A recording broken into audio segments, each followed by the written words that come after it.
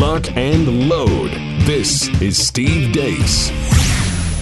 The Steve Deace Show. And greetings. Happy Tuesday. Welcome to the Steve Deace Show, live and on demand here on Blaze TV, radio, and podcast. I'm Steve Deace alongside Todd Erzin, Aaron McIntyre, and all of you. Let us know what you think about what we think via the stevedeace.com inbox. You can email the program, steve@stevedeace.com. That's DEACE. Like us on Facebook. Follow us on Twitter at Steve Deace Show. And then check us out on the various free speech platforms out there, Gab, MeWe, and Parler. Just look for Steve Deace there. If you like censored clips of the program, go to youtube.com/Steve Deace. If that's your fetish, you're into the censorship thing. If you want things that are unfiltered, go to rumble.com/Steve Deace Show, or just subscribe to us directly, and you don't have to worry that today could be the day that you don't get to ever watch or view us or listen to us via one of these free platforms ever again. BlazeTV.com/Deace. Another recognition for our new book, Faucian Bargain, the most powerful and dangerous bureaucrat in American history. We are number 3 overall at Barnes & Noble right now as we speak. Number 3 overall. And this book just got placed there a few days ago. Okay. So cannot thank all of you enough. And I guess that also tells us that there were a lot of you that just don't want to give your money to Amazon any longer. And by golly, we love that about you and can't blame you for that at all. If there was any other outlet that could have allowed us to get this message into as many hands without having to allow them to profit off of it as well, we would have done so. Unfortunately, there is not. But now that we have saturated that market, we can now look at the second biggest market, which is Barnes & Noble. It's dwarfed by comparison, but still a lot of people are there. And we are the number 3 overall book today at Barnes & Noble. So thank you very much. You're helping us to experience something real.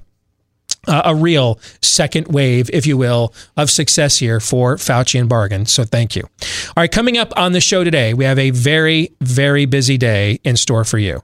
A guest next hour I am really looking forward to. I heard him recently on my colleague Daniel Horowitz's podcast. Numerous emails from many of you have asked us to put this individual on the show. He will be with us later today at the top of the next hour. Dr. Ryan Cole is going to join us here. He has treated numerous COVID patients as a practitioner, and we're going to separate some fact from fiction. Now, we wanted to have this interview scheduled as soon as we could. This interview was scheduled today before any of the news we're about to talk about after Aaron's montage. Any of this news broke involving the Johnson & Johnson vaccine. It's just providential that news and this interview aligned for today. So we're going to try to get as many questions answered for you. And this is now more on the medical practice side, not on the public policy side. All right, because how do we handle this now as individuals, as families? We're going to try to get some answers, as many answers for you as we can in the next hour. Pop Culture Tuesday. Unbelievable, man, but Bill Maher has done it again. Bill Maher has done it again with another outstanding rant. We're actually going to share some of this with you. It was out on social media, going off on Hollywood and what's happened, what the woke religion has done to Hollywood and Hollywood liberals. And every word he says, just about every word is true. In a way, Todd, what was the name of his documentary? Do you remember what it was? Religulous. Yes. In a way, you know, he was almost too successful, wasn't? Yeah. I mean, Bill was so successful in ridiculing our belief system that left a vacant spot in the public square, and nature abhors a vacuum. So the woke religion has taken its place. Maybe he needs to do a Religulous Volume 2. Yeah, hold my beer. Yes, indeed. So we'll get into that with Pop Culture Tuesday. And then at the bottom of this hour, we're going to begin a new series on fake news or not. We're going to do a book study of our new book, Faucian Bargain. That will be what will occupy the space of fake news or not for the next several weeks as we go through this book chapter by chapter. So Again, a ton is going on here today. And before we get to any of it, though, here's Aaron's rundown of what happened while we were away. What happened while we were away, brought to you by the vaccine skeptics. This time they're coming from right inside the federal government. The Food and Drug Administration has suspended the use of the Johnson & Johnson COVID vaccine thanks to a blood clotting issue reported in 6 women. According to the FDA, all 6 cases occurred in women between the ages of 18 and 48, with symptoms developing 6 to 13 days after they received the shot. The vaccine adverse event reporting system from the Department of Health and Human Services indicates a more broad instance of vaccine adverse events from the J&J vaccine. That vaccine, by the way, is related to the AstraZeneca vaccine, which has been suspended in numerous European countries. Around 6 million doses of the Johnson & Johnson vaccine have already been administered. Neil deGrasse Tyson tweets, "The good thing about science is that it's true, whether or not you believe in it." The frozen steak brand Steakums took umbrage with Tyson's tweet, saying, quote, "Neil just posts ridiculous sound bites like this for clout, and he has no respect for epistemology," end quote. Speaking of epistemology, or lack thereof, the CDC has labeled racism a, quote, "serious public health threat." Learning Chinese today. Today's phrase is, "Your mom's a serious public health threat." 你妈妈是严重的公共健康威胁. But the variants update. A new study out of the UK finds people infected with the more contagious coronavirus variant first identified in the UK did not experience more severe symptoms and were not at higher risk of death. Babylon Bee headline, "Experts are super smart and 100% reliable," experts confirm.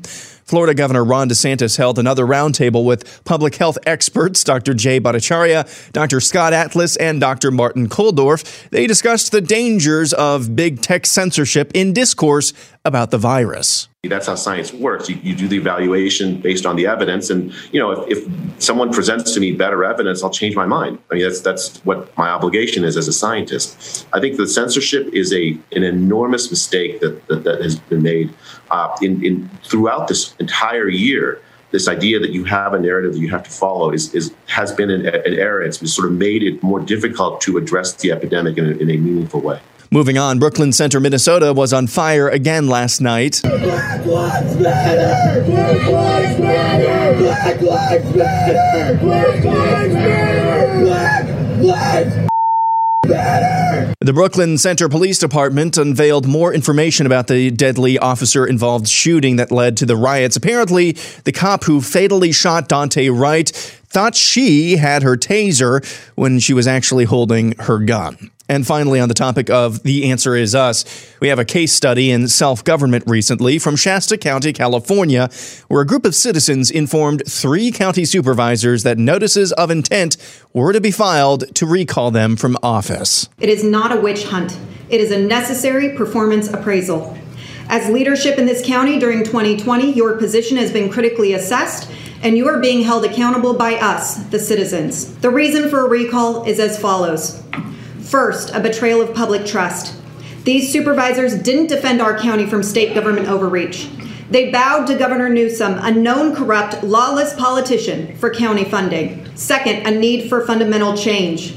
For too long, our supervisors have operated without critical oversight by its citizens. Our board has been irresponsible with taxpayer money, directing it to be used in inefficient county programs like administration. Third, this is a last resort. We cannot afford to wait to elect new representation. We cannot risk another round of shutdowns, business closures, and school closures. We must have supervisors that will actively protect our county from state overreach, that will secure our rights to operate our businesses, schools, and churches as we see fit, and that will be proactive and innovative in their approach to return government to its smaller, proper role. This is not personal. This is responsible citizenship. These supervisors have performed poorly at reflecting the will of the residents of Shasta County. Therefore, a recall has become necessary to determine which supervisors continue to enjoy the support of their community and which ones need to be replaced. That's how it's done, and that's what happened while we were away. Amen. Hey, have you ever bought a pair of glasses, thrown them in the drawer, and then never worn them again? Or have you been told to go home and get used to your progressives? Well, there's help out there called Better Spectacles. They're now offering authentic German-engineered Rodenstock eyewear for the first time here in the U.S. Rodenstock is a 144-year-old company. It's considered the world's gold standard in this industry with well over 500 patents. Ronald Reagan himself wore Rodenstock glasses, and they're expert opticians. They specialize in difficult prescriptions, astigmatisms, and those who experience problems with their progressives. Technology is now caught up to your prescription so they can help you. And one of their specialties is making sure and helping those with near and intermediate vision, which is a common problem when you're looking at a phone or a computer all day long. That would be me. So Go Specs lenses from Rodenstock uses an advanced algorithm from more than 1 million patents measuring 7,000 points in the eye. Is that a lot? That sounds like a lot.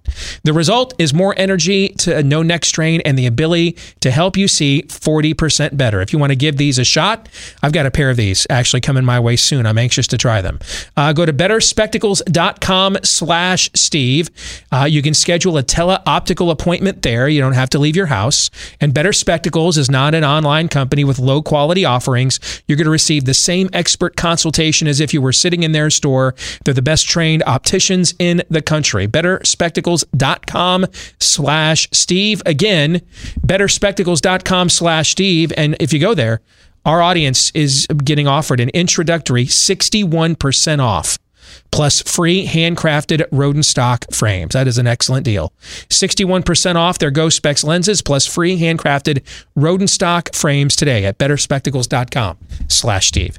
So let's get to the overtime to Aaron's montage. And again, there's several things in there worthy of highlighting, but I think one in particular is where we need to spend the bulk of our time. And it's the bomb that was dropped by public health officials here in the U.S. today, suspending the distribution of the Johnson & Johnson single-dose COVID-19 vaccine. Recall that Merck, one of the other big pharmaceutical companies in the country, they were not able to come to market with a product that they believed in the safety and efficacy of. So they gave up. They pulled out of the COVID vaccine effort despite all kinds of financial incentives to continue to pursue it.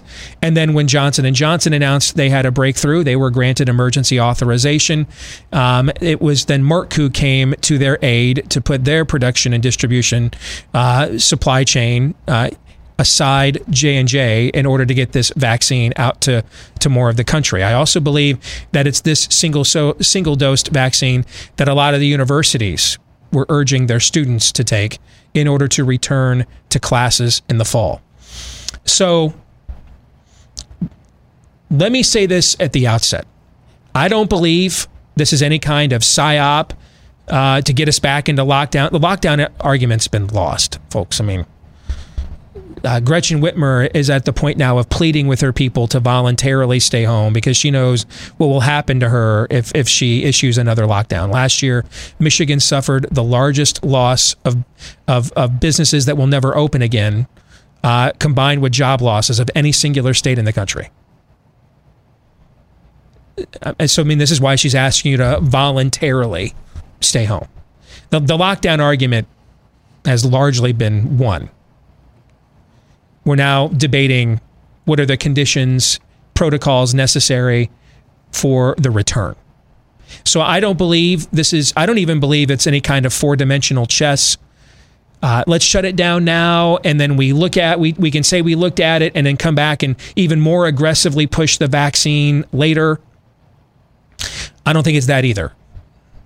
Because Is it easier to sell someone a product the first time or the second? Well, the second. It's the second, yeah. What's harder, to get a woman to go out with you the first time or the second?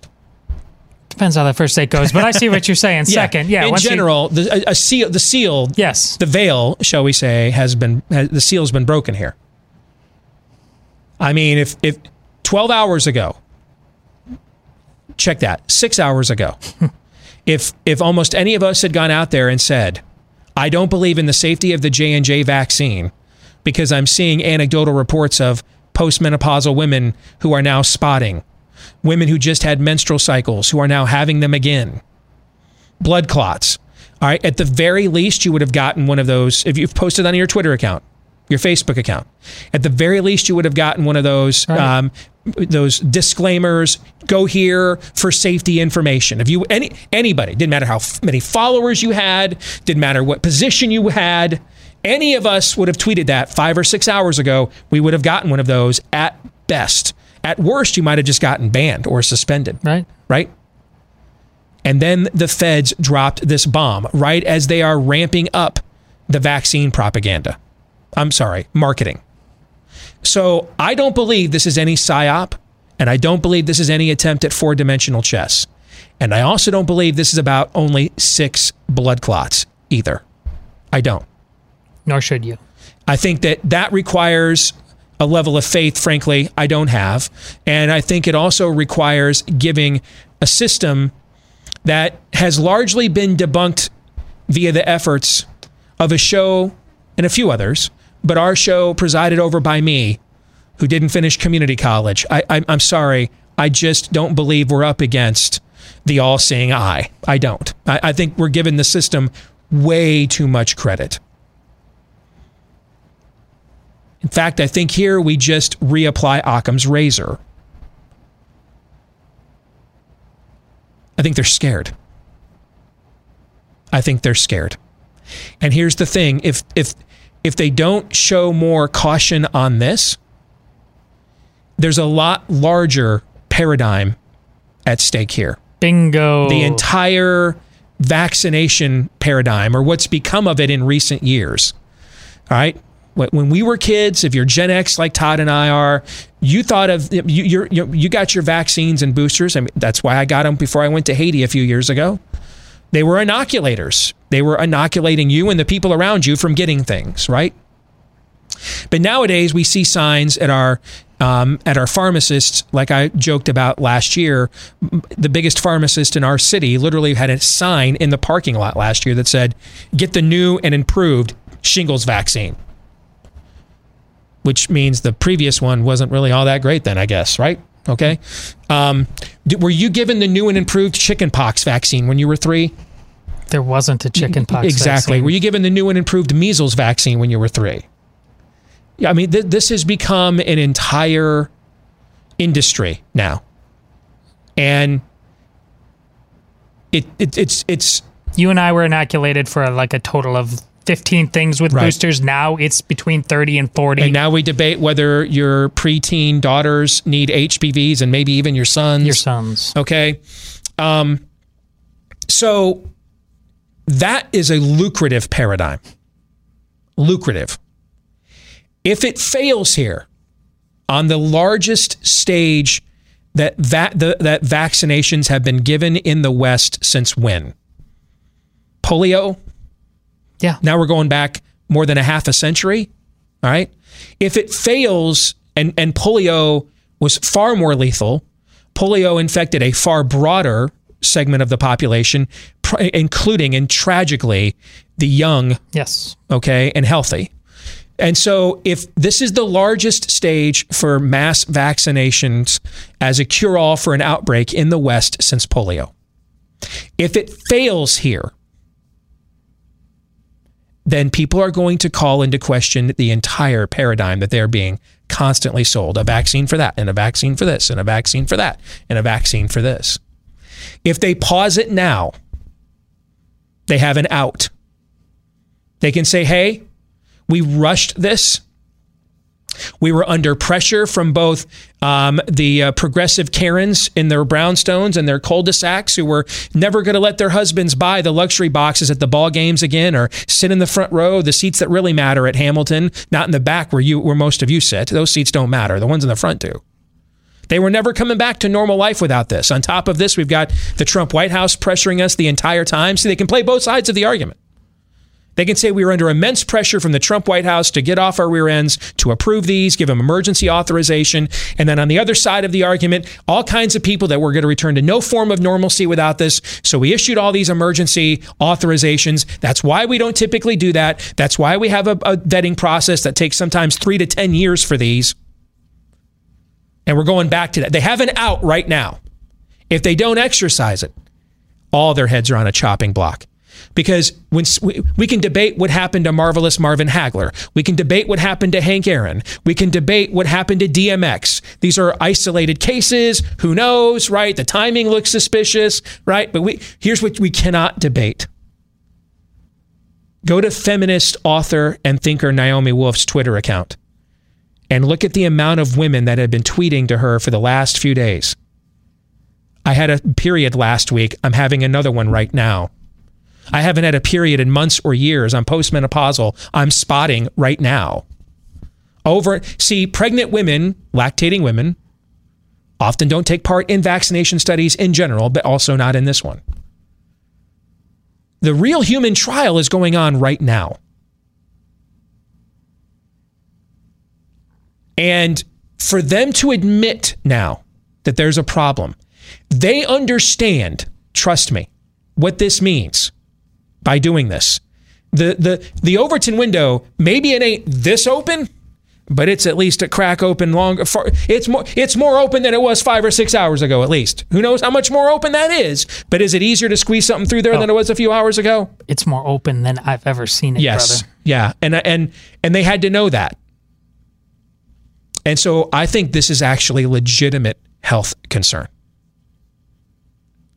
And they have a window here. They've also got their European peers who already did this to AstraZeneca. And that vaccine we were talking before the show is not renewed for distribution yet, correct? It's not been reapproved, Aaron? Not to my knowledge. So we're talking the suspension or pause, depending on what word you want to use, in the EU for that vaccine. We're at a month then for that. It's been a while. Johnson & Johnson is also a company that just has a lot more cachet with the American people than Pfizer and Moderna do. They sound like big pharma companies. They sound like who you sue in a John Grisham novel. Johnson & Johnson, some of the first products ever applied to our bodies in our lives as Americans were manufactured by Johnson & Johnson. That's a venerable institution of corporate America within American tradition. I think they understand all of these things that are at stake and what this means. And that if they pause a vaccination effort for just 6 measly cases, their heads are all in a sling for that too, right? Yep. That's why I don't believe it's for 6 measly cases. So let me add a few more points here. There has been good data out there about the vaccination effort. We've shared some of it with our friend Kyle Lamb down in Florida. But there have been some dangers out there as well. And they're threatening you if you express any of your concerns about those dangers. Now, do the successes that were numbers, the data at least that I've looked at, outweigh the incident concerns? Yeah. But are the incident concerns insignificant at the same time? No. Maybe you'll get some of your free speech back now that the U.S. government has stepped in. I don't know. Is the U.S. government getting banned by our Silicon Valley overlords because of vaccine skepticism? It's currently the Spider-Man gif where they're both pointing at each other. Yes. What I think has happened here, and this, now I'm going to express my opinion too on this. I think this has been rushed unnecessarily. And I think it's because too many of the well-to-do would not leave their homes, and the prior administration pressured them to do this as well. And all to risk a jab for a virus that, as we sit here today, again, just go to the website, divide the number of cases by the number of deaths, and the case fatality rate is 1.8%. And when you consider there's at least 10 times more cases than we've identified, which I think is likely a conservative estimate, when you look at seroprevalence studies that show in many cases it's like 12 to 30 or 40 times longer, but we'll go with 10. That's a nice round number. It just means we got to just like move a decimal point one spot over, right? Okay. That's something that everybody understands, right? If it's just a tenth, yeah. Don't do that to me. I will fire you for real for that. Do not do that. Okay. I was just making fun of some of the emails. I know you were. Well, that puts your infection fatality rate at 0.18% when you move the decimal over one spot. And now we have other options like hydroxychloroquine. An even better option, it appears, and ivermectin. Our guest in the second hour, Dr. Ryan Cole, has used these treatments. We'll ask him about these. In other words, there's no need to rush this. Yes, this is a serious pandemic. It is not, though, Captain Trips. It's not The Walking Dead. There are very specific demographics, very specific comorbidities, pre-existing conditions that it lethally targets. We could focus treatment protection on them. We could have also done that for the last year, frankly. We could do it right now. They spent more than a decade, let me remind you, they spent more than a decade fruitlessly searching for a safe and effective vaccine for SARS-1. This is really SARS-2. They did it for more than a decade for SARS-1, and then they gave up. It just, to me, defied common sense that we were going to do this for a novel coronavirus in 6 to 8 months. That just defied common sense. So slow down. Let's all just take a deep breath. Let's look at actual data like what's in Faucian Bargain, not fear porn. I mean, the data that came out now about the variants, because that's Fauci's next round. That's what he kept countering Rand Paul with, remember. The variants, and the variant data is a joke. All right. Which we knew it would be based on the parameters of science and hundreds of years of how viruses work. Even with the tragic death toll we have in America, even if we're going to say all 577,000 deaths were legit, all of them were legit. They all weren't legit, by the way. But even if we say that, that's 0.17% of the U.S. population, guys. 0.17%. Is it worth injecting your body with an untested substance that we have no idea what it will do to you for the next 5 to 20 years, or as we're finding out with a few people right now, in the next 5 to 20 minutes? Is it worth doing that for something that 0.17% of the population has possibly succumbed to? I would argue the answer to that is no. How about those? I saw this even from some of the smartest people in conservative media today. You don't stop a vaccine effort over a few blood clots. Well, first of all, the VAERS is the website. All right, that's where you go to report or see incident reports of vaccinations for the CDC. There's a lot more than blood clots going on there, and there's a lot more than just a few incidents. Okay, that's number one. Second, we're now vaccinating those who were excluded from trials, like pregnant and lactating women. Third, these are not FDA-approved vaccines. They were ushered to the market for emergency authorization. So damned skippy, we pause things when things have not gone through their typical vetting process, and we're injecting these sorts of substances into people for the first time. Yeah, you're damn skippy. We do actually pause and make sure we're not doing the cure isn't worse than the disease. But some of these exact same conservative media people were wrong from the very beginning about this. They were wrong about promoting Scott Gottlieb. He's a hack. They were wrong about believing Anthony Fauci. He's a proven liar. They were wrong about masks. They've been wrong about everything this entire time. So I guess I shouldn't be surprised that they're now wrong also about this. And then fourth, and maybe the most important reason of them all, this is the smart move. What were we debating yesterday? Whether we're gonna preside and allow a two-tiered citizenship system of the vaccinated or unvaccinated to exist, right? Yeah. That was just the debate yesterday. And we talk about this is conditioning and proto-conditioning for a mark. I said that. Well, maybe before we take the mark, we should actually find out if we can even buy and sell with it. A little hard to buy and sell if you're, injured.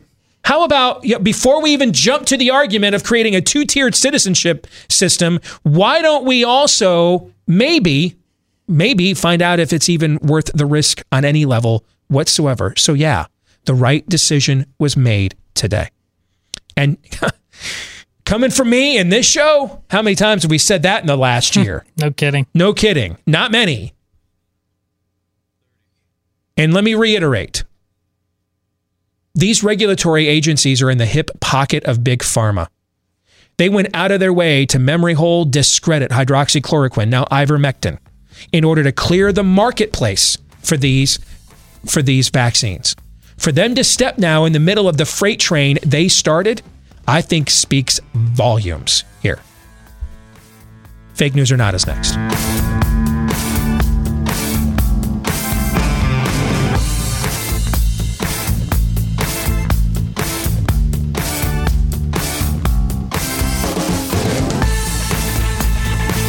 You know, we've been talking about rough greens for quite a while now. It's that powder that you sprinkle over your pet's food so that all the good stuff that's taken out, just like it's taken out of ours, that's why we're taking in so many supplements as the humans. Well, now the pets need one too because they're taking the vitamins and minerals and nutrients and antioxidants and omega oils, and the pre and probiotics out of your pet's food too. And that's where rough greens comes in. That powder mixes in with the food your pet already loves and puts all that good stuff back in it. Now, our pet cat loves his food even more when rough greens is mixed in, but maybe you're thinking, hey, I don't know that my dog will like it. Well, how about we just give you a bag for free to find out?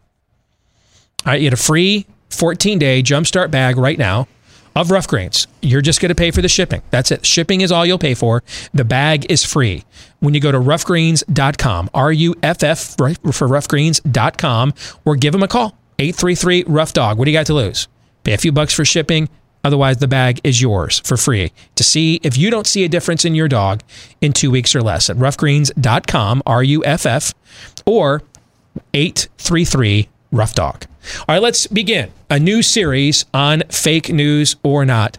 We're going to do a book study of our new book, Faucian Bargain, the most powerful and dangerous bureaucrat in American history. Number 3 over at Barnes & Noble here today. Number 1 on the Wall Street Journal bestseller list, hit number 1 on the Amazon bestseller list, hit number 4 on the USA Today bestseller list. So are some of you now not going to buy it because we go through the information in the book here on the show? I'm sure that's the case. What's more important to us? Selling a few more books or getting this information out there? We wrote the book and put it out on paperback to get the information out there. We had no idea we were going to sell this many copies of it, though. We had no clue, right? We still are stunned at what has transpired here. All right, so the information is what's most important. So each week here on Fake News or Not, until we conclude our look, we're going to spend some time going through the chapter, or each chapter of the book. And Todd, we're to start with the introduction. Yes, we are. Fake News or Not, Steve and Aaron, by extension, if there is an American revival, as we often talk about, revival or bust, if there is one, the 10th Amendment will be the fundamental transformative tool of a secular nature to foster it. So this question, I'm guessing, stems from what the thesis of the introduction is. Correct. That too much power in the hands of anybody. I did a show yesterday. Actually, it was a Facebook Live with our friends at the Convention of States about the book. And they talked about the danger of an oligarchy or a plutocracy where we just kind of hand things over to our freedoms and liberties. We're no longer a republic. We just hand these things over to a group of experts and how dangerous that is. And I said, hey, that in and of itself is dangerous. That's why the country was founded with, we the people as opposed to them the experts. But we're not actually even doing that. You got Ron DeSantis is running it back yesterday in Florida, went right back to that same panel of experts that YouTube just took down and did it again. We're not even doing that.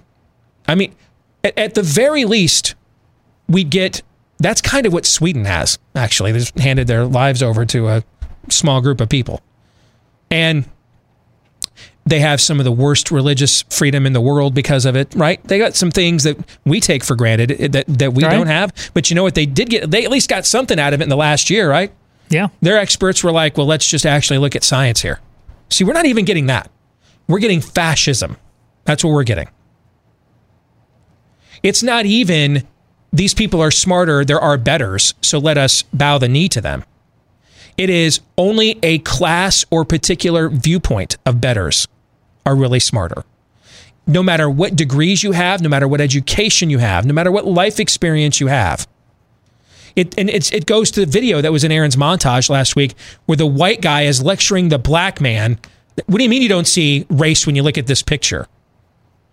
How he could feel as if he knows more than the life experience of somebody who was born black, but he does, because he has the better viewpoint. He has the superior ideology, the superior philosophy beliefs. And that trumps even your personal experience. Even Martin Kulldorff, your Harvard, the fact that you're part of the faculty at Harvard, that trumps even that. Because while I sit here and crunch on my avocado toast in between overdoses of Mountain Dew Code Red, in my mom's basement running the algorithms for YouTube. I have the superior views, so I'm smarter than you, Martin Kulldorff. So we're not even getting that. We're getting fascism. And so to your question, I would say I don't believe the 10th Amendment will be sufficient. I think it's going to require, because I think you're dealing with a government that doesn't respect any of these amendments. And I think it's going to require a militant form of federalism, almost as if it's an inverted paradigm, where the 10th Amendment says those powers that are not specifically vested to the federal government belong to the states. I think it's going to require at the state or the granular level to reassert the preamble of the Constitution, its actual words, and then the amendments, meaning we're not salvaging anything. We're kind of resetting the board at that level. Does that make sense? It does. Yeah. Fake news or not, the bureaucratic fetish as it currently exists in America goes hand in hand with man no longer realizing he is a fallen creature. Absolutely, that's true news.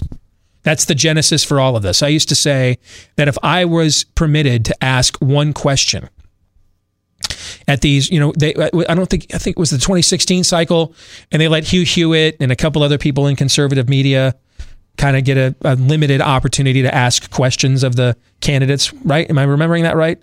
I remember it was 2016 involved, or the 2012 primary, one of those two recent ones. And I used to say that if I were on that panel and was told I could only ask one question, the question I would ask is this: is human nature basically good? Because that's going to tell you all you need to know right there. Is human nature basically good? Are we good on our own? That's not to say, can we do good on our own? Have there been people of pagan beliefs that have given and thought of great gifts to humanity? Sure. Absolutely, and Sure. Thank God for it. Absolutely. Yes. I know from a Christian viewpoint, I would say that is an example of common grace or natural law that further certifies and confirms that we are all made in the image of God. So we carry, that light into the world with us, whether we have rejected the light of the world or not. To some degree, we carry that with us. But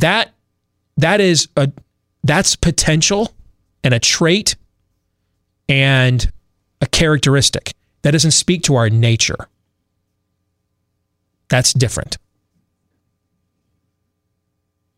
Is man whole? When I say is human nature basically good, let me put it another way for you. Is man whole? Is man complete on his own? That's really what I'm saying. Is man whole and complete? And therefore empowered to determine for himself what is right and wrong, what is good and what is evil, what is true and what is false, with no higher vetting tool, no higher plumb line, no higher accountability than ourselves. So when I say are people basically good, that's how I would quantify that. And the difference between us and the founding generation of the country, they had their own issues. Sometimes we over-romanticize this. Like these guys were all saints. They weren't. I mean, the guy himself who wrote the words, all men are created equal, went home to his plantation with slaves. So this is not, we don't have, no one, you ever attended the Church of Benjamin Franklin? I have not. No, Aaron, you ever been to the Church of George Washington? Not in my lifetime, no. No, okay. So these were great men. Were they perfect men? No. Were they infallible men? No. Were they whole, complete? No. Because they knew that, we got the Constitution. And that's exactly what I was about to say. That's the difference between their era and ours. They lived in a pre-Darwinian world. The idea that random chance, random acts were random processes were the human condition was simply the result of that, was nowhere in their thought process. So what they debated in their day and age is how directly involved is God in the affairs of men? That's where the notions of deism came from. God is a kid with an anthill. How directly involved in the affairs of men is God? We debate how much like God is man, and does man even require a God? That's what we debate. And that's why we have cataclysmic level problems that they did not have. They had a massive moral blind spot where slavery came into question. But on an existential level, they did not absorb or adopt things that threatened existence itself.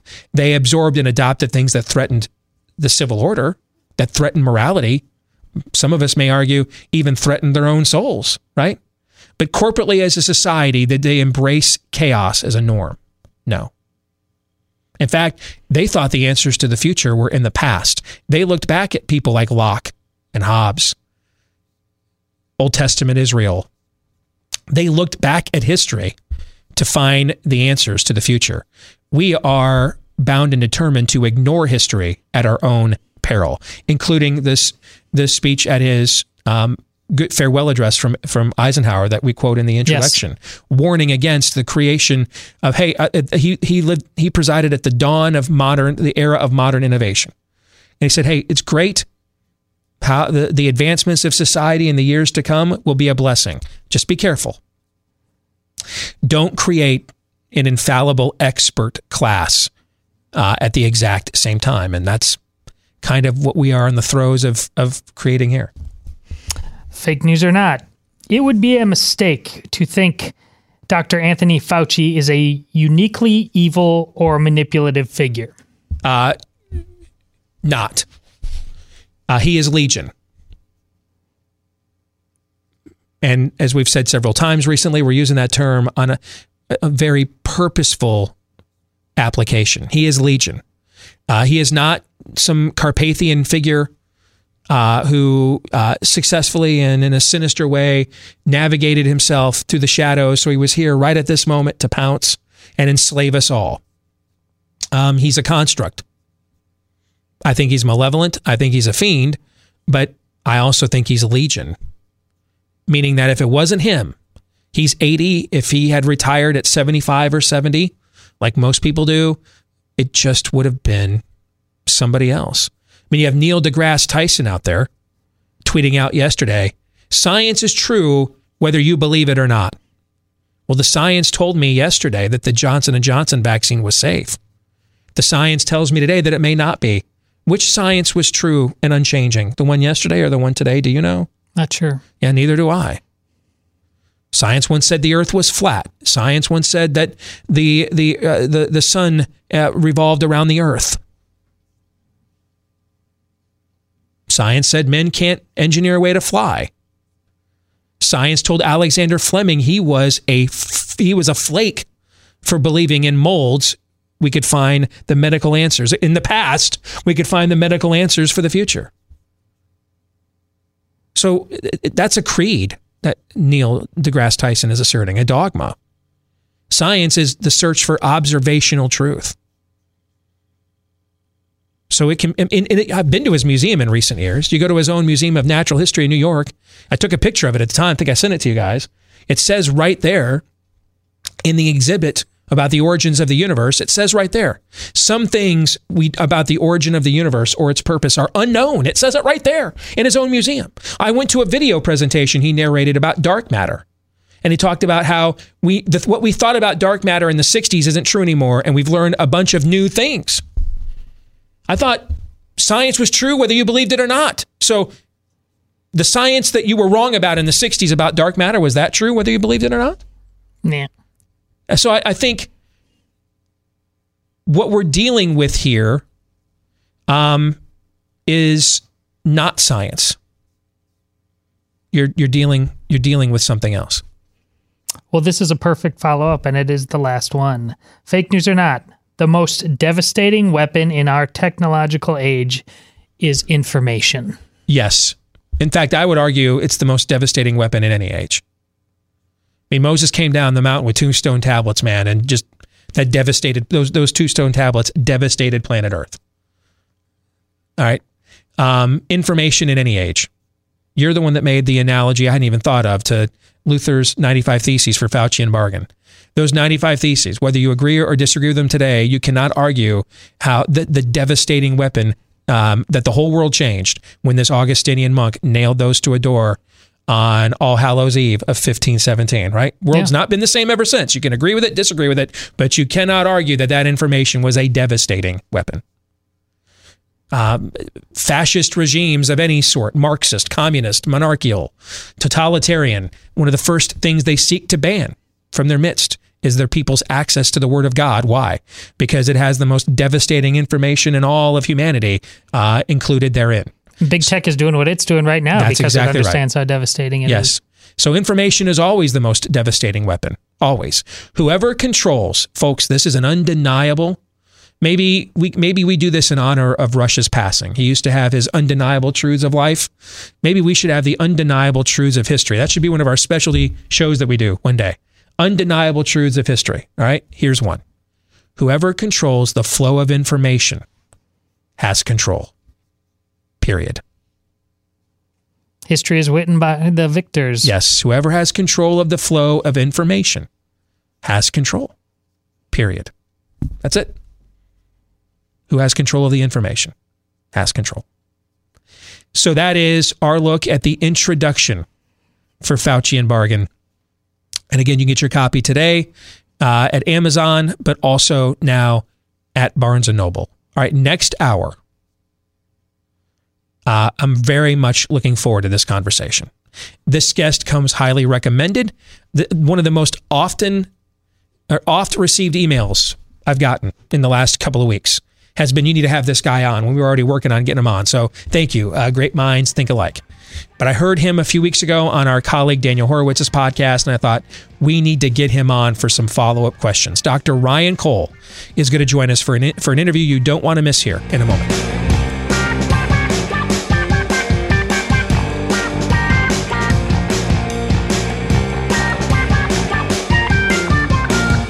And we're back with Hour 2, live and on demand here on Blaze TV, radio, and podcast. Steve Deace here alongside Todd Erzin, Aaron McIntyre, and all of you. Let us know what you think about what we think via the stevedeace.com inbox. Email the show, steve@stevedeace.com, or check us out on the various socials there. Look for Steve Deace on Facebook, MeWe, Gab, and Parler. Follow me at Steve Deace Show on Twitter. And if you're a podcast listener, thank you very much. We appreciate you as much as we appreciate everyone else, but we do ask that you show your appreciation for us. Hit the subscribe button, leave us a 5-star review if you like us. If you don't lie, but maybe just keep your opinion to yourself. But if you do like us, really embellish how much. Leave us a 5-star review, whether it's any of the podcast platforms we're on, Spotify, Amazon, Stitcher, and especially iTunes, because that's by far the largest podcast platform in the country. The more of those we get, the more the algorithms, the more Skynet is pleased, and then also the more our overlords at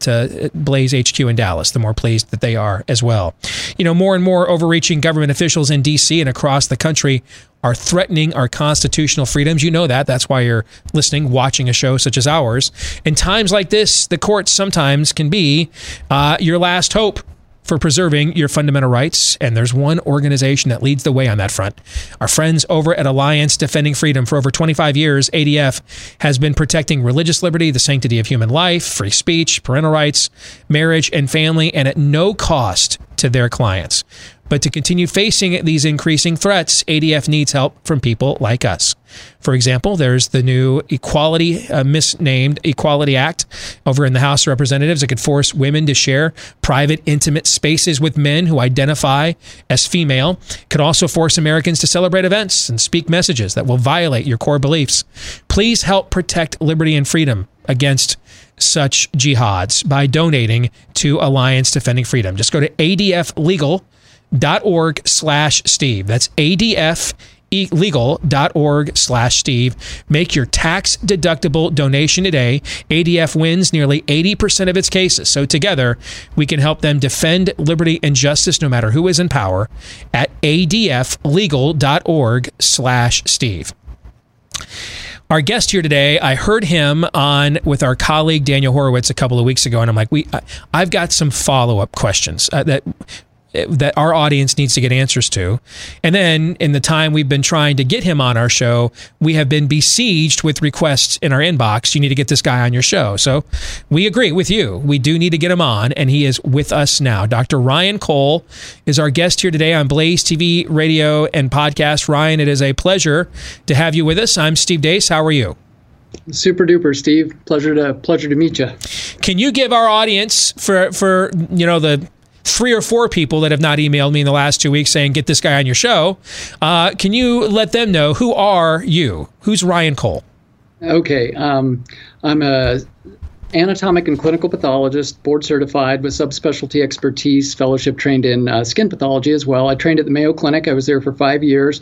I did PhD immunology research as an MD PhD student for a year as well, and I have lots of years of immunology background. I run an independent laboratory, largest one in the state of Idaho. I serve patients from Maine to California with consultation and diagnostic work. I've been involved in doing over about 100,000 COVID tests in patients this past year, probably swabbed about 20,000 of those myself, and probably pipetted about 30,000 of those in the lab myself. So, virology and immunology is part of my clinical pathology board certification. I have a long background in it. So it's been a busy year. So you are not a media created construct. You actually are getting your hands dirty. You're treating actual people, and not an insignificant amount at the exact same time.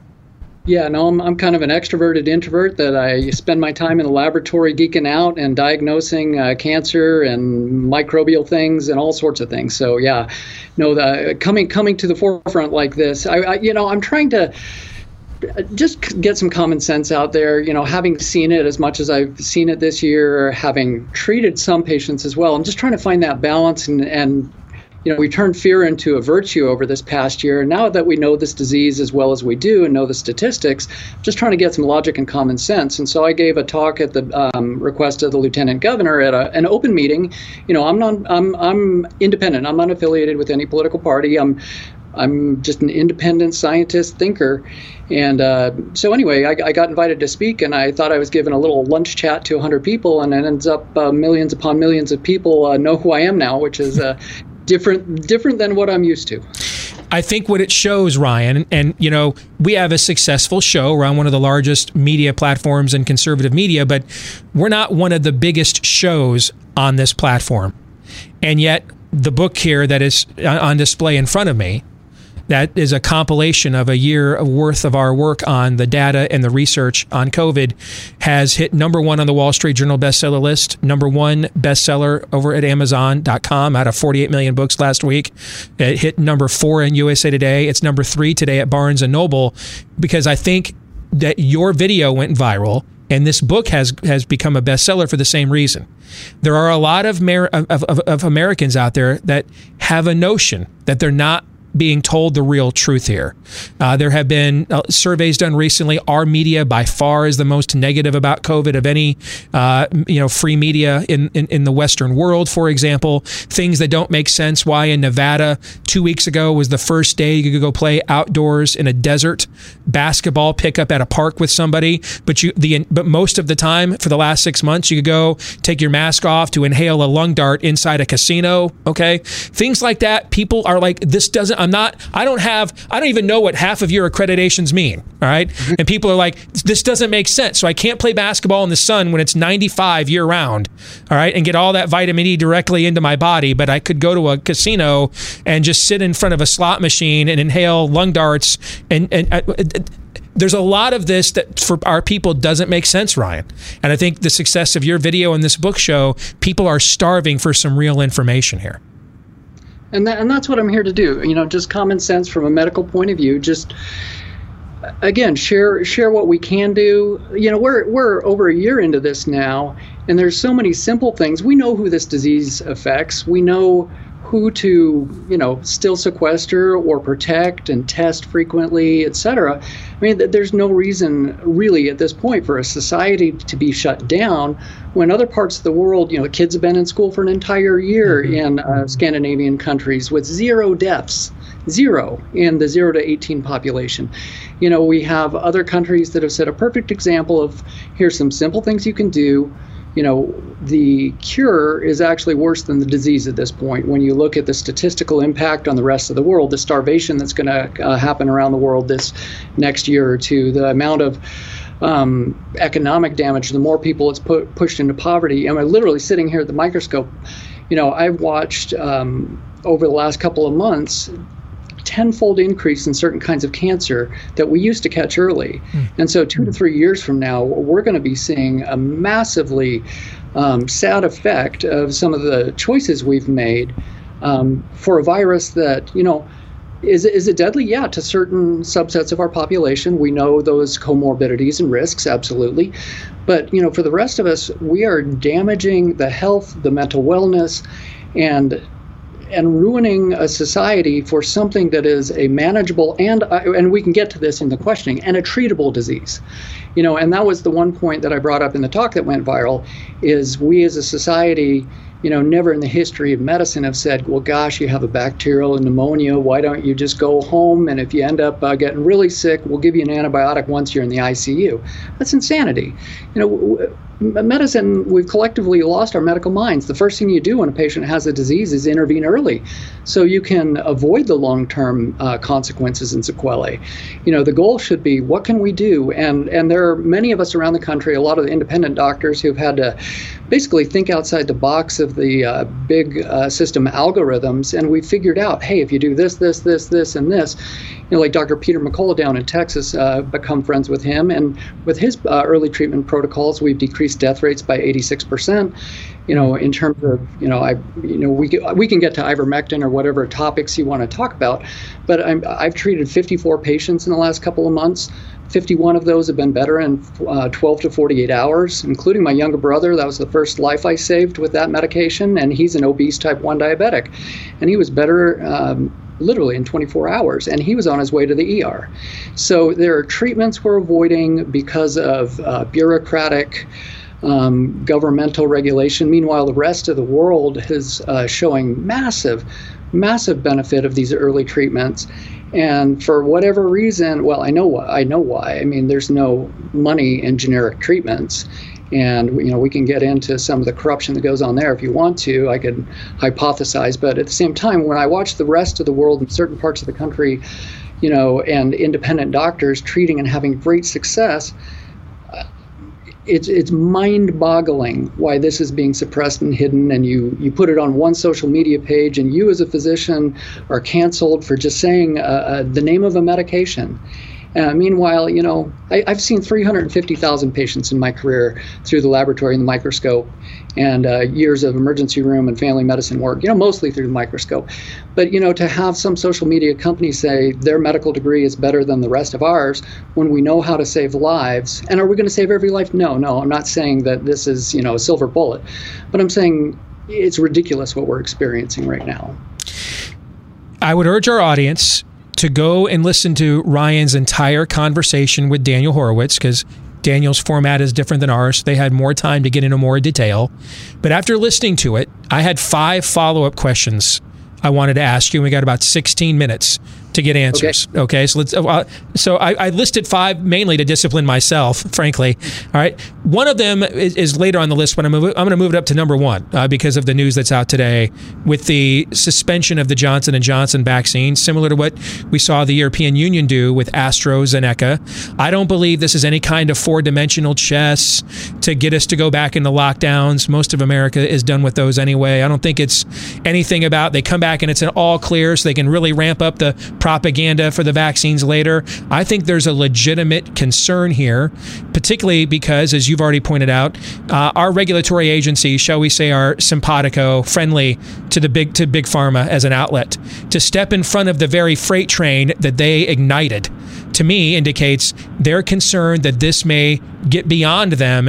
And if it does, and they didn't step in when they could, then the entire paradigm they have about the current vaccination and big pharma model is going to be doubted by the American public. So I think there's more going on here than just 6 blood clots. But what's your view of what happened today and your overall view of the efficacy of the current vaccinations that are out there? Well, I'm glad they did what they did today. And my big concern, historically, Harvard did a big study, 2010, for the government, showing that only 1% of adverse events in vaccine and medication trials ever even get reported. So those small levels that are getting reported, you can multiply that, almost 100-fold. So they know that, and and they contracted that study. And these vaccines, I've had all my childhood vaccines, so have my kids. I'm not anti-vaccine. Pro-safety, proven vaccines are great and have saved a lot of humanity. These are quick vaccines, and these are modalities we've never used on humankind before. And they're what we call leaky vaccines. We're giving them right in the middle of, a quickly spreading virus while the virus is mutating. So technically, we're giving the shot for last year's strain while the other new ones are evolving. So almost putting evolutionary selection pressure forward onto the variants.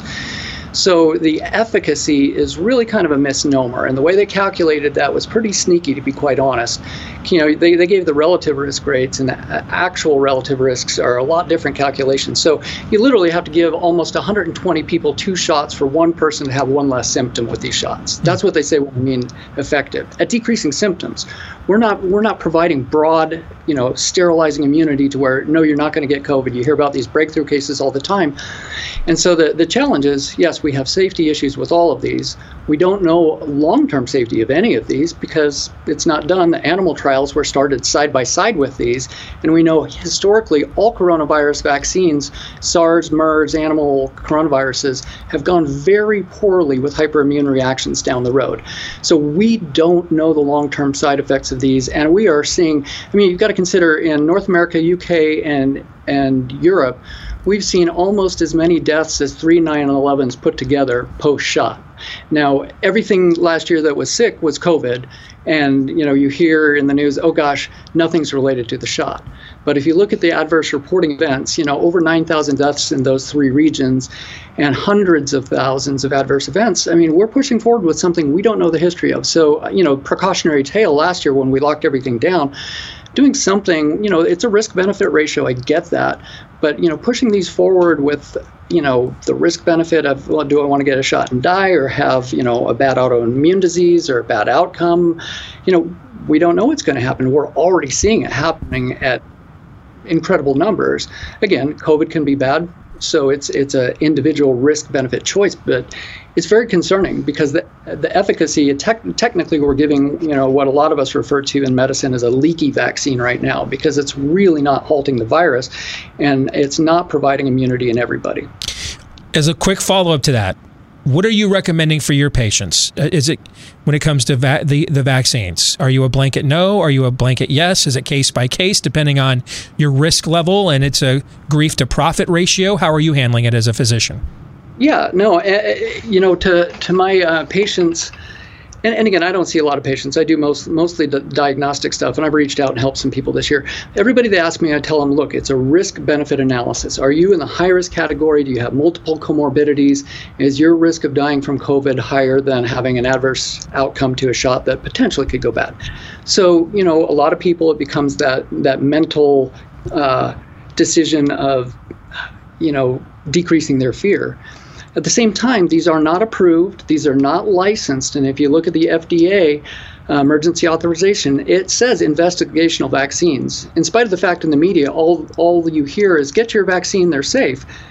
But they always take off that word investigational. That's what's in the FDA writing. These are investigational, and that's why we're seeing these things happen and something getting halted right now is because we don't have that long-term history. These are an investigational experimental process right now. You are technically an experimental subject if you choose to get them. So my patients, I'm like, your choice, your body, your choice, your body, your choice. I absolutely think we should not be giving these to children 0 to 18 who essentially survive this virus at a 100% statistical rate. I mean, it's insane to be injecting them with something experimental, and in my opinion, it violates, the Helsinki Medical Convention, violates the Nuremberg Code. They hung doctors in Germany for what we're doing right now with some of these things, and I just scratch my head and going, why are we doing this type of thing to an entire population when we know the risk categories? We know who's at risk. Why don't we focus on them? I said recently on my show, Dr. Cole, that if I could replay any decision I made pushing back on COVID stand in the past year, I'd have been more aggressive in defending hydroxychloroquine. But that was side by side with the battle over lockdowns. We get into specific medications and treatments. That's obviously beyond my area of expertise. That's not typical now of just a public policy debate, which is what I do for a living. And then you had that massive Lancet study that came out and showed that it's dangerous, it doesn't work, which they then later on had to take back and was completely discredited. Well, I don't want to make the same mistake with ivermectin, because the data I'm seeing around the world, I mean, like Switzerland, for example, their entire epidemiological curve on COVID changed when they went back and began redeploying hydroxychloroquine. Well, I've seen far more promising or assertive data on ivermectin. Number one, is that correct? And then number two, what is it exactly? And why, if the vaccines are largely prophylactic in nature, then one of their number one claims is it reduces lethality and hospitalization. Isn't that exactly what an ivermectin claims and looks like the data shows it does? Yeah, and you can look at the data at C19early.com, and that compares all these early modalities and treatments, and the percentage efficacy of ivermectin looks even better than hydroxychloroquine, which I took hydroxychloroquine for 9 months while swabbing thousands of sick patients. I switched about 3.5-4 months ago to ivermectin when I saw the data was even better. It's a molecule. It was derived from a soil bacterium by a researcher in Japan. It actually won the Nobel Prize in 2015 because it has been such an effective antiparasitic throughout the world. But a molecule doesn't read a textbook. Just because it's been used for one purpose, it doesn't mean it can't have activity against other things. And I could give a long medical lecture about the 6 or 7 mechanisms of action against viruses, and especially against SARS-CoV-2. And it inhibits so many different things, decreases viral load objectively in the laboratory setting, decreases shedding time. And in these studies from around the world, I encourage everybody to go to flccc.net. These are the leading doctors around the world. Can you repeat that for us? flccc.net. That's the Frontline Frontline COVID Critical Care Alliance. And they have the data from the world on this. 50 studies, 16,000 patients in meta-analysis. You can throw a study out here, a study out there. The NIH, when they looked at it, they selectively only looked at 11 studies instead of looking at, the 24, 27 randomized controlled trials, or the 50 altogether, or the huge world population trials, where you can see the countries doing so well with this. I mean, you can decrease the death rate from anywhere from 68 to 86%. And we're not talking decreasing symptoms like a vaccine may do. We're talking decreasing that death rate by those percentages and using it prophylactically. The meta-analysis shows 89% prevention of acquiring the disease while prophylaxing on ivermectin. So, I mean, again, the big journals, they fudge things to make hydroxy look bad, which was a shame because it has its benefit early as prevention as is early treatment as well. But so does ivermectin to even a higher percentage. And to watch my colleagues around the world, and again, there's pharmaceutical interests against something that you can make in India for 2 to 3 cents. I mean, an entire province in India, 210 million people, Uttar Pradesh, the province, they've got the lowest COVID, lowest hospital, lowest death rate in the world because they passed it out to their population. Wow. I mean, the ramifications of that take us down a very dark path. So let's stick to the script and the other 3 questions I want to make sure our audience gets answers to. What precautions would you recommend people in our audience take? Well, number one, know what your vitamin D level is. so goes your vitamin D level, so goes your flu and cold and illness rate in so many conditions in the human body. It's not a vitamin, it's a prohormone. You make it in the sunshine in the spring and summer. You can't make it in the fall and winter. That's all why we always see flu and cold in the wintertime, COVID as well. So know what your vitamin D level is. So, that's one thing I do. I keep my vitamin D level above 50 nanograms per milliliter. That saturates all your receptors, and it's the master key to your immune health. I take a bunch of other supplements, vitamin C, zinc, selenium, magnesium, nighttime a little bit of melatonin, some quercetin, blah, blah, blah, some supplements. Sleep is critical. The less sleep you get, the more stressed your body is. The more stressed your body is, the weaker your immune response is. So vitamin D level is probably number 1, 2, and 3 in terms of your immune health. Getting the rest, precaution-wise, we're mask-free in my office. Bunch of people have had COVID already. If you want to wear a mask, cool. If you don't, cool. Libertarian as far as that goes. They do no randomized control in the history of humankind has ever shown efficacy of a mask against an airborne virus. And that's in 72 years worth of studies. So precautions, those are the things I do. Obviously wash my hands, sterilize here and there, but, not too much. I want to keep my immune system stimulated and tuned. So, and I avoid crowds. I mean, I don't go into crowded, poorly ventilated spaces for now. What sources of information do you trust? It's hard these days. I basically turn off mainstream media. It's interesting over the year, we've had to almost rely in medicine on colleague groups around the country and independent groups where we share data and share papers. We'll pull things off PubMed and pull things off a lot of preprint servers and whatnot. And last year, a CNN interviewer told an award-winning Yale physician, Dr. Harvey Risch, who has been one of the top 100 cited medical experts living medical experts in the country by other medical journals, tried to tell him that a study that he had on hydroxychloroquine saying it doesn't work was superior to the actual patient files of cases that Dr. Risch had personally treated people with, and other peer groups of his had personally treated people with. So like the study was superior to the real-time patient file. That's where a lot of us are like, where are we going for information now? Where do we go? Yeah, and there's some excellent educators online, physician colleagues that do have YouTube channels, and they'll cite the literature. Oh, let's see, trusted colleagues. I kind of wrote some of them down here. I like the work of a data analyst out of Ireland, Ivor Cummins. He's shown, YouTube and Twitter, said false information because I said coronaviruses are seasonal, but Nobel Prize winner Michael Levitt and Ivor Cummins have some interviews confirming exactly what I show in terms of them being seasonal. So I like them. I like my colleagues, PubMed, ResearchGate on YouTube. I like MedCram, This Week in Virology. Dr. Reed Sheftal, Dr. Mobeen Syed, drbean.com. I kind of really enjoy his stuff. He goes through a lot of mechanisms of actions of different treatments and whatnot.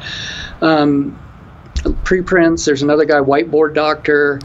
Those are the ones, then Sci-Hub, to look around the world for scientific articles. So it is hard to find. And again, I read from all sides. I'll listen to things that are extreme on any side, listen to the nuance, and come to a logical, data-driven conclusion.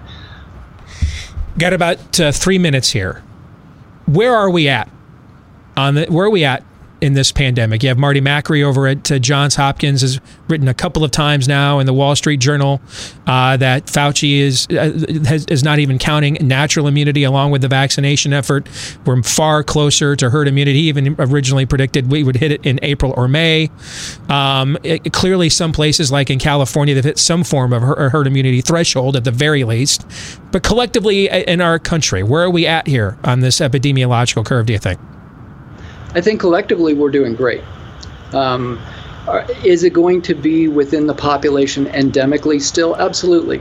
But yeah, those T cell studies that show how many people actually have been exposed, the antibody studies combined with that, I agree with the assessment out of Hopkins that we're doing really well. Now, what the variants are going to do, I don't know. Am I panicked about it? No, because those medications I mentioned, they cover all the variants. I mean, if we're going to be trying to chase a coronavirus with a new booster for the next who knows how many years with who knows what, side immune outcomes or side bad effects from shots, that's silliness. I mean, when we know that there's early outpatient treatments that will cover all the variants, then I don't think we have anything to worry about. We just need to focus as a society on the fact that this is a treatable disease, and we do need to protect those who are still going to be at risk no matter what. The elderly, the obese with, cardiac disease, diabetes, etc. Granted, I saved a 91-year-old, 83-year-old, 74-year-old, my 78-year-old mom, my 83-year-old dad with those medications, and they all did just fine. We have early treatments as a society. I think we're, there's going to be that plateau for a good long time. The disease is still here. It's endemic. But if you look at the data, we are nowhere where we used to be, and that's a good thing. We're at an endemic level, not a pandemic level in most areas. And if the agencies would just open their mind and say, look, this is a pandemic. It's not about profiteering off big pharma drugs. Let's use the generics that save lives. That's just common sense. Dr. Ryan Cole, again, I would urge folks, go get Daniel's podcast from a couple of weeks ago when they had more time and got into far more detail. But I've been looking forward to this conversation. Appreciate your work. Thanks for being with us today, Ryan. Thank you so much, and congratulations on the book. I enjoyed it. Thank you. Oh, thank you. Appreciate it. Thank you. Hey, trying to sell your home in any economic environment can be challenging, but especially in these unprecedented times. Bing. You really need to make sure you've got a real estate agent who will come in and take charge of the situation, but then ultimately remember who's really in charge around here, which is you, the customer. Where would you find such a person? A person whose track record of success is proven, verified, validated, so you're not just taking their word for it? Well, the good thing is the name of the place kind of says it all. realestateagentsitrust.com. That's where you can go. A company started by Glenn Beck and some of his associates who got tired of falling for the banana in the tailpipe with real estate agents who talked a good game and then didn't deliver the results. And they found out, in our own audience, there's actually around the country a lot of proven really good agents, and that's where this grassroots effort began, and it's just expanded from there. So just about anywhere in the country that you're looking to move or move away from, we can probably help you at realestateagentsitrust.com. Well, that conversation obviously requires some follow-up, and that's what we're going to do in the overtime today. Todd and Aaron are going to provide their feedback, and maybe I'll throw in a little bit as well, of the conversation we just had with Dr. Ryan Cole. So if you are a Blaze TV subscriber, you're going to get that later today at blazetv.com/dace. If you're not one yet, that's where you can also go to become a subscriber at a discounted rate at blazetv.com/dace. When we come back, Pop Culture Tuesday, dare I say, Bill Maher has nailed it again. Next.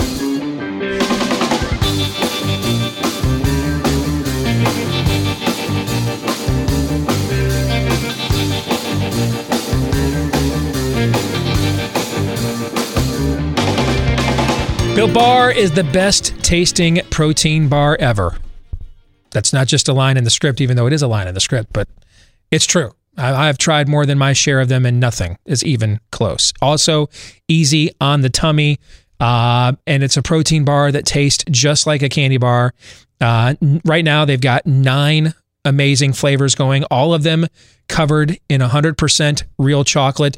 They've got over 20 flavors of this, but there's just so much demand that they can't just keep up all the flavors with all the demand out there. So you can work any lifestyle with this, whether it's low calorie, low sugar, low carb, etc. I mean, when you look at every one of their bars has up to 18, 20 grams of protein, 160 calories or less. They average about 4 net carbs. Some of them, like the chocolate chip cookie dough, are a little bit more decadent. They're still only 7 net carbs, 180 calories or less, 5 grams of sugar or less on average. When you're dealing with those kinds of numbers, just about any lifestyle, healthy lifestyle you want to live, Built Bar fits into, and they taste phenomenal. The texture of a candy bar, it's the most nutritious candy bar you've ever had. It is the best tasting protein bar you have ever tried. So You want to go right now to BuiltBar.com, get 15% off your first order. If you've never tried these before, now's the time. Built Bar, B-U-I-L-T, BuiltBar.com. Get 15% off your first order when you use the promo code DACE.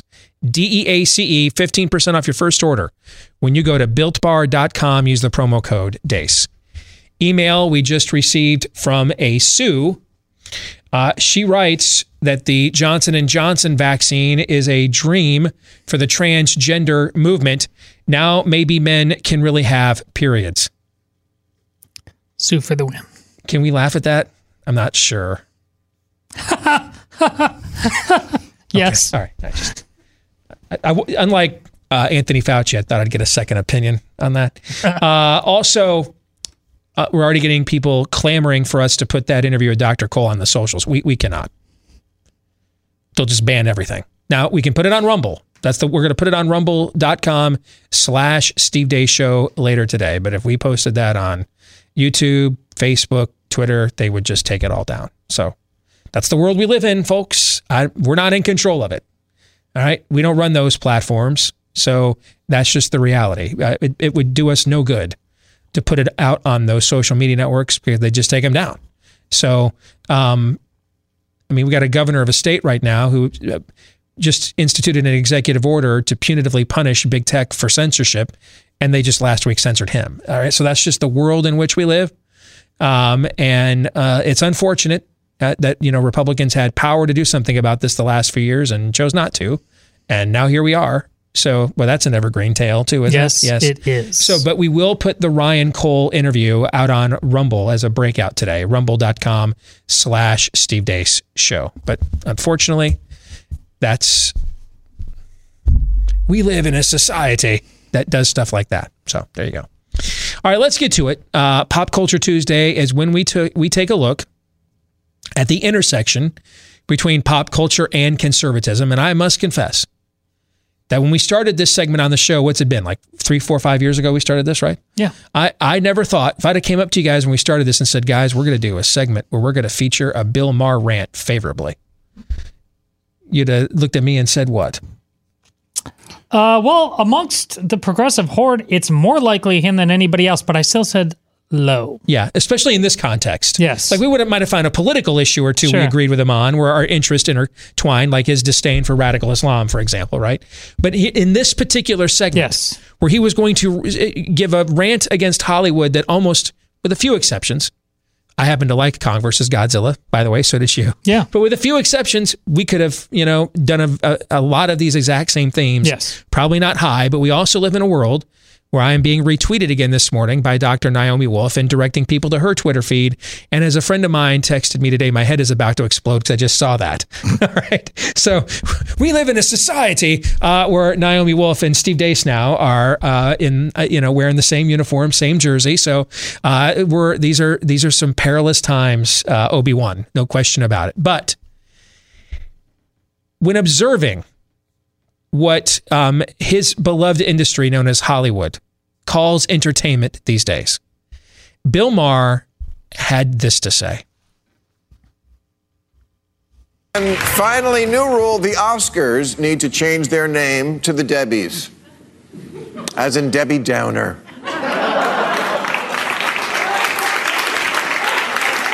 Because judging by this year's Best Picture nominees, you couldn't have a worse time at the movies if there was an active shooter in the theater.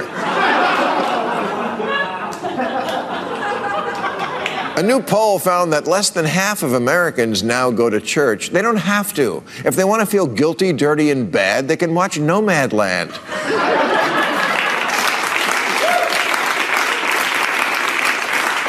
That's the one about the woman who winds up living in her van after her husband dies of cancer.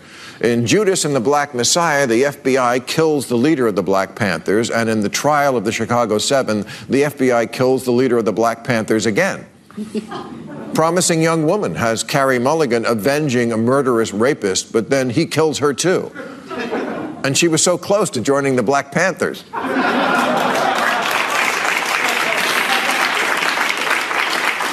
Sound of Metal is about a musician going deaf. The Father is about an octogenarian descending into dementia. And Minari is the story of dirt-poor Korean immigrants in Arkansas who put all their food in a barn, but then Grandma has a stroke and burns it down. Now enjoy the show.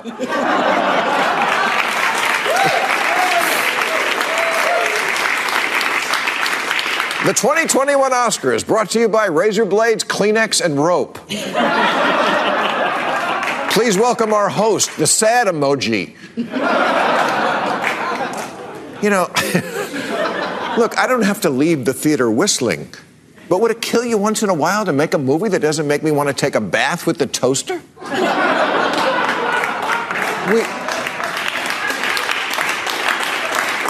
We all had a rough year. A little escapism would have been appreciated. But your list...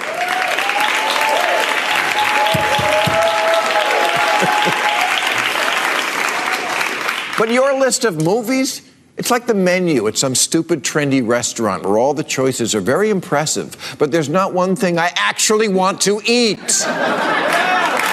Where's the comfort food? What happened to show business? Did they all decide to quit cocaine at the same time? Did they forget? Did they forget that Hollywood is still the #1 place to go if you're an egomaniac looking to fill that hole from your childhood with applause?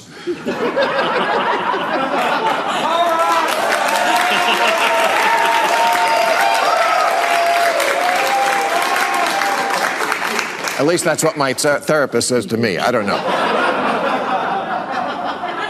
They forgot how to help people escape from their problems, and then they wonder why they're losing their audience in droves. Of course. You keep offering up the immigrant who a coffee can, and at some point the crowd is going to go, oh, it, just give me the Netflix movie of Motley Crue taking drugs and getting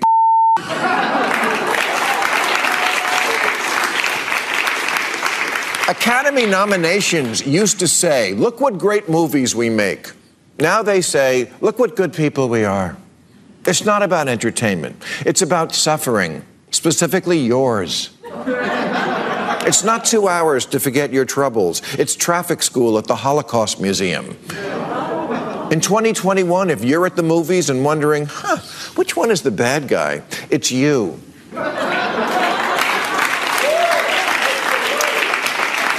Because you have indoor plumbing and the nominees don't.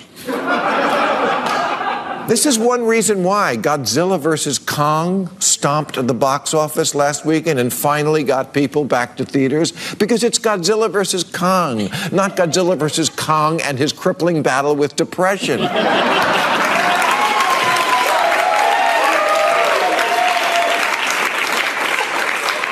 that I want to see Godzilla vs. Kong either. Hollywood used to know. They used to know how to make a movie that was about something. A movie for adults that was also entertaining and not just depressing. There was already a category for that. Best documentary. You know, important filmmaking about the conflict in Syria or the plight of the hot dog stand owners. You know, the part of the Oscar show where you got up and went to the bathroom. But that's the whole show now. They don't even have a host anymore. The funniest part of the whole night is the in memoriam segment.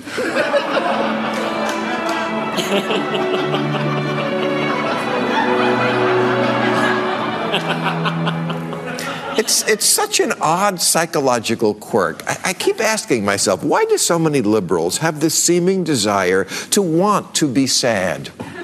Could it be because being sad allows you to feel like you're doing something about a problem without actually having to do anything?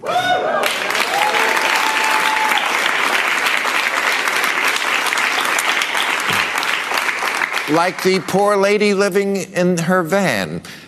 There is a solution to homelessness. Building affordable housing, possibly in your neighborhood. But do people, including liberals, vote for that? No, they fight it. But it does make them sad. without affecting home values. Virtue signaling has already ruined most of the internet, the publishing industry, the New York Times, and most of the colleges where football isn't a priority. Please, at least leave us the movies. Because, in all honesty, I gotta ask, if your movie is so woke, how come I'm falling asleep? You know, we mentioned this at the beginning of the show when we previewed that we were going to run this. You know, one of his claims to fame is the documentary Religulous, right? Making fun of, well, really, people with an orthodox religious viewpoint. But I've told you before, over the years, every society is a theocracy. Every single one is. Every form of government, everything is ultimately a theocracy. It's just a matter of who the theo is. And since the real Theo, we've decided that we had the power to eject him, which we don't, by the way, and we're living through the consequences of that right now as we speak. But in our minds, we viewed ourselves as having the power to do so because, well, it was religulous. Well, it wasn't as if that spot at the head of the table was just going to remain vacant. No one was going to say, you know what? This chair fits nice. I'm going to sit down in here. And what has happened is, Bill, you have been, God bless you. See what I did there? You have been far more successful in your efforts, brother, than you think. Because now that now that the one true God has been ejected from that spot at the head of the table, the new gods will have a seat instead. And you will get all the shame and guilt and suffering with no redemption, no forgiveness offered whatsoever. You'll just drown and wallow in it. And that's what the woke religion is. That is what virtue signaling is. The line where he says, nowadays movies are about suffering, yours. And they're about bad people, you. Right on the money. So, you know what? That old time religion that offered you forgiveness and redemption was too religious. We couldn't have that. So now the new boss will sit down there instead, and you'll get all of the sorrow and suffering, but none of the hope, redemption, or grace. How you like them apples? Yeah, he keeps getting into this corner. Remember that spat a couple years with Batman, Ben Affleck, about Islam, and he's like, Christians aren't strapping C4 to their chest, you know. So he may be pining for that old time religion. This thing confirmed finally for me as something I always thought about Bill Maher. Listen, I grew up in Madison, Wisconsin. I went to the University of Wisconsin. I definitely have a lot of friends that I don't see anymore, like Bill Maher. Bill Maher likes the Mets. He likes a good movie. We'd sit down.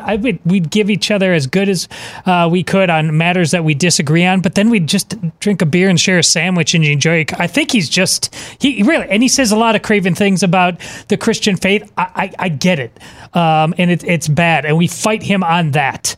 But I think he is that dude that he'd be happy to have us on his show and vice versa, and just go for it and not be so damn miserable all the time. And secondly, this is what really makes me mad. This is how our side should have been going after progressivism for the last decade, just viciously with a punchline over and over again, because it's preposterously stupid. And Bill Maher understands that. You know, we all know also the detrimental impact of all that content that we just sit around, that dumb, depressing content and watch online. But then there is what it does to the shortening of attention spans, loss of creativity, and more. That's why we're looking for better, more hopeful ways to give our children and grandchildren an enjoyable downtime. So we want to tell you about Annie's Kit Clubs in that regard, the perfect subscription box for both boys and girls. They've got the Young Workers Kit Club for the boys, where they get, with minimal supervision, an awesome woodworking project that comes in the mail every single month, all in one woodworking kit. And then for the boy, or for the girls, Annie's Creative Girls Club, which sends, now they get two, And every month they get 2 from Annie, and it's complete with easy to follow instructions that will kickstart her creativity through painting, beading, and more. So with Annie's Kit Clubs, you can help your kids develop real world building skills, stuff that they can use when they grow up out into the real world, and new crafting techniques that will also express their creativity. It makes a great gift for the kids and grandkids. Just go to AnniesKitClubs.com/Steve, ANNIES, for AnniesKitClubs.com/Steve, and get 75% off your first shipment at AnniesKitClubs.com/Steve. Aaron, you got a quick word here before we get out? There are increasing numbers of people, and I think this is maybe part of what Bill Maher is talking about. He just wants to go be entertained. Basically, he wants to enjoy the fruits of true liberty and true classical liberalism. There are way too many people now who adversely say to that, instead of going and enjoying the fruits of liberty, they want to go, hey, you want to go to the struggle session with me? He's not in on that. He's not in on that. And I hope there are a lot more people like him. Maybe one of the last hopes we have of keeping this thing together. Correct. Yeah. All right. Overtime coming your way for Blaze TV subscribers. For the rest of you, we'll see you tomorrow. John 3:17.